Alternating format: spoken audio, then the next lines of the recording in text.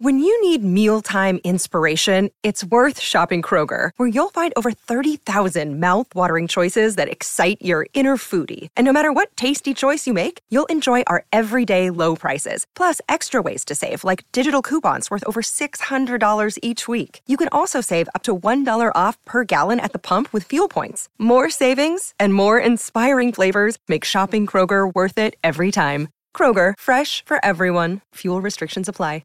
Mornings on SEN.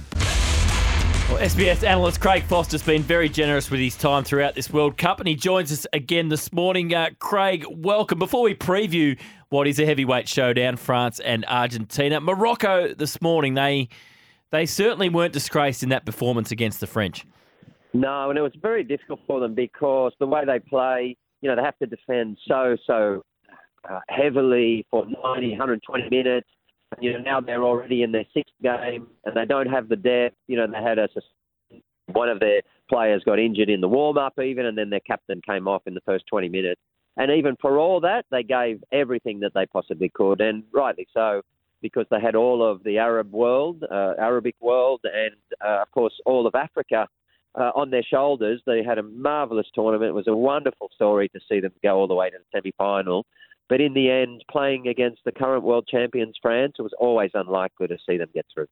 Now they go into the third place playoff, Craig, up against Croatia. What does a third place playoff mean in a World Cup? How tough is it for these nations to get up after the disappointment of losing a semi-final? Yeah, the good question. So I think for the big nations who are only there to win, very often it doesn't really matter that much. Germany or France are not really concerned whether they come third or fourth. They're only there for the tide, or they've already won World Cups. Whereas for Croatia and for Morocco, it's incredibly important. Croatia talk about 1998, and of course they only got independence as a nation, I think, in 91. And so in 98 was their first big World Cup, and they talk about coming third in the world. They don't talk about, making the third and fourth place playoff. They say that they were third in the world in 1998, and rightly so. So, no, for this, I think this playoff actually is a really great one because it's two nations who want to be there. They want to be able to say they came third, and therefore it's going to be a fantastic game. From a neutral point of view, Craig, it doesn't get much better than this for a final, doesn't it? France, Argentina, Messi and Mbappe had a great game at the World Cup in 2018 in the round of 16. It's almost a dream result from a purist and a neutral's point of view. Yeah, that's true. Yeah.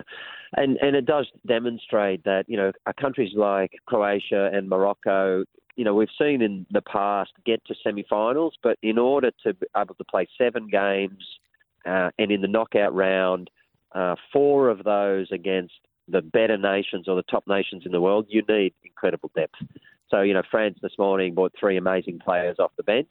And even though they've had a huge amount of injuries, it demonstrates you need a full squad to be able to go this deep into the tournament. And so, you're always going to get your big nations there. It's why there's only been 8 winners in the past 21 tournaments. So for Argentina, that's just a dream. So many people who are Leo Messi fans, not necessarily Argentina, not necessarily PSG or formerly Barcelona, but they just love Messi. And so it's just a crazy story, an historic story. If he's able to carry this off and step out of the shadow of Diego Maradona and what he did in '86, that's just an incredible sports story. Forget that it's, the world game. And then you've got France trying to do the near impossible. It's only since, 58, 62 was the great Brazil team of 17-year-old Pelé who were able to back up, back-to-back World Cups. That's incredibly difficult because you've got so many big nations who, every 4 years come back with a vengeance. And of course, success tends to, put teams and countries in a position where they're not as hungry as they were before. So amazing performance from France. They haven't played the best football in the tournament, but they've got incredible depth of talent. So it's going to be a really fantastic final. It's been Craig Foster, SBS analyst. What does it say about, if they do win, where do we then rank this French team? And then, of course, the manager, Didier Deschamps, as you say, it's been so hard for teams, even the great teams, to win back-to-back World Cups. Yeah, it's true. And many of the greatest arrays of players, not necessarily teams, but arrays of players like 82, Tele Santana, Brazil, for example, don't even make finals, don't win at all. So for Deschamps to do what he's done so far is pretty amazing. I mean, this morning was a really good example of what he does. He's a very, very pragmatic coach, not always great to watch, and he rarely puts on performances that equal the sum of the parts of the players he has, because that French team has the potential to be, incredible. But what he did this morning was typical. He said to Morocco, well, look, you guys just have the ball, and we'll play like the little team. We'll just counterattack you, which there's not many coaches in the world that do that. So where would it place them? Well, not in the pantheon of the greatest teams ever to watch. The Brazil, 58-62, Garrincha, Gerson, Jairzinho, all of these, Rivellino, historic, legendary players. But certainly, it would be something that all French will be proud of. And, of course, it would be, or either of these teams are going to win their third title. And that's a nice narrative, because you've got Brazil on 5, they've gone. You've got Germany and Italy on 4, and then you've got these two teams on 2. So someone is going to take another step towards catching Germany and Italy. So there's a huge amount on the line here. So much of the story is around Lionel Messi. It's one game, but the difference between him winning and leading his team to a World Cup and not, how much does that affect his legacy? It does, hugely. For better or worse, rightly or wrongly, Diego Maradona is seen as superior, despite the fact that much of what Lionel Messi has achieved in club football is on a higher level. He's got 7 Ballon d'Ors as well. But, Maradona did some things that were very special. He basically carried teams to titles. And Messi's there's been a sense that he played in a great Barcelona team, which is true, because most of that team went on and won the World Cup for Spain in 2010. And that for Argentina, he hasn't been able to carry them. He finally did last year to the Copa America, first time in 28 years. That was the step, and of course he lost the World Cup final in 2014, so he was so close. And yet, being in that World Cup final and not being able to replicate what Diego did in '86, really affected the way that Argentines and most of the football world looked at him.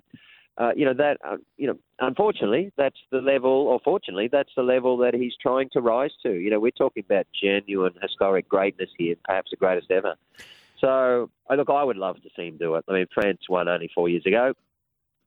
For Argentina, I think it'd be marvellous. I said before the tournament, I really want this title to go back to South America. It's been 20 years of European domination. So I would love for Argentina to win it for that reason. And for Lionel Messi to walk off and let's say that he wins the game or scores a goal or makes the difference and carries off the World Cup. Wow, it'd be one of the all-time great stories, because the pressure on him to do so after he's lost so many, I think he's lost like 4 finals with Argentina in Copa America and World Cup. That pressure's so great, he actually walked away from the national team. And 45 million Argentines said, Leo, please come back. He led them to a title last year. If he does it now, wow, that's a real fairy tale. Do you think they will? And how do you see the final playing out? Decided in 90 minutes, we'll get extra time. How do you see it all unfolding? I think this one's really difficult to pick, particularly because of the way that France are playing. So they don't open up and give you too many opportunities, but, even Morocco were breaking them down, which means I do think that Argentina will score, because Lionel, it was their first clean sheet of the whole World Cup this morning, France, and therefore, if other teams, the Danes, even Australia and so on are scoring against them, then Lionel's going to be able to find a way. So that means they're going to have to come up with at least 2 goals, but, they have that capability. So I think it's going to be a scoring World Cup. It's not going to be scoreless. And it's going to come down to the 2 guys who are making the difference. The greatest player in the world and one of the greatest ever, Leo at 35, who, despite losing his speed, is just demonstrating his extraordinary genius every game, against his heir apparent, Kylian Mbappe, the most expensive player in the world, several $100 million a year in earnings, who has been amazing this tournament but still has more in him. Scored in the last World Cup final when he was only 18. I'm pretty sure he's going to do so again. So it's going to be something special to watch. And just in about 30 seconds, Craig, how would you sum up the week for the A-League? I would say interesting. There's a lot to take out of what's happened in the last week about, engaging with fans, the strategy moving forward, the need for the game for finance as well, and balancing sometimes really difficult, aspects. But in the end, the fans are by far the most important aspect of the game. But I do think that the next 6 months is just extraordinary for football. So if you're ever going to have issues as they had in the last week, trying to work out how to work on the grand finals, then this is the time to have it. Because when the Matildas start playing soon again, it's all going to be great news. Absolutely, a big year of football in 2023. Craig, again, thanks for your time, and we can't wait for the coverage on SBS. My pleasure. Thanks, mate. Great to have Craig Foster on the show. Plenty more coming up after 10 o'clock.